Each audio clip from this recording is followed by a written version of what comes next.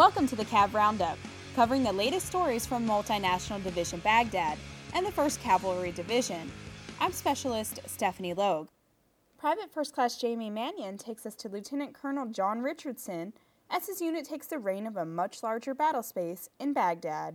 The 4th Squadron, 10th Cavalry Regiment, recently cased their colors in a small ceremony at Camp Liberty. This marks the end of a nearly 14-month tour served in support of Operation Iraqi Freedom.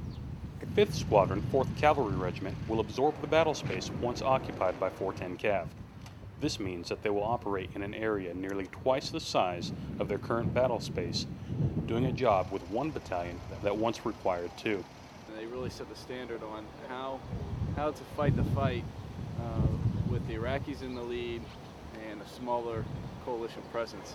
So we're going to follow into their systems, into their footsteps, and as far as our squadron, very confident in our ability to step into this role. You know, as you know, we've been here for about 120 days. We've been their neighbor in Gazalia, and so all we're really doing is expanding.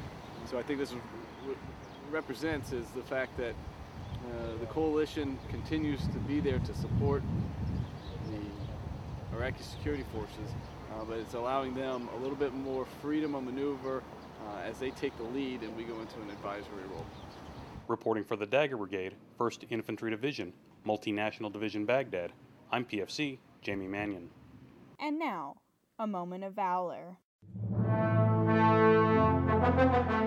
On 3 separate occasions, 1st Lieutenant James Gallagher used his exceptional skills as a platoon leader in 1st Battalion, 64th Armored Regiment to lead his men against a determined enemy. He led his platoon through intense fighting in Sadr City, facing small arms and rocket-propelled grenade fire before destroying 7 enemy combatants. Later, Lieutenant Gallagher's vehicle was struck by an explosive form penetrator, wounding everyone aboard. Despite his injuries, he assessed his crew, sent up his report, and continued his mission. Finally, when Lieutenant Gallagher came under enemy sniper fire, he maneuvered his vehicle to engage the sniper and provide cover. After eliminating the threat, Lieutenant Gallagher provided transport for a wounded soldier, and again continued his mission.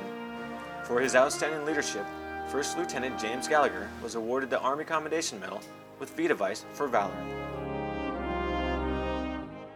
That concludes today's Cav Roundup.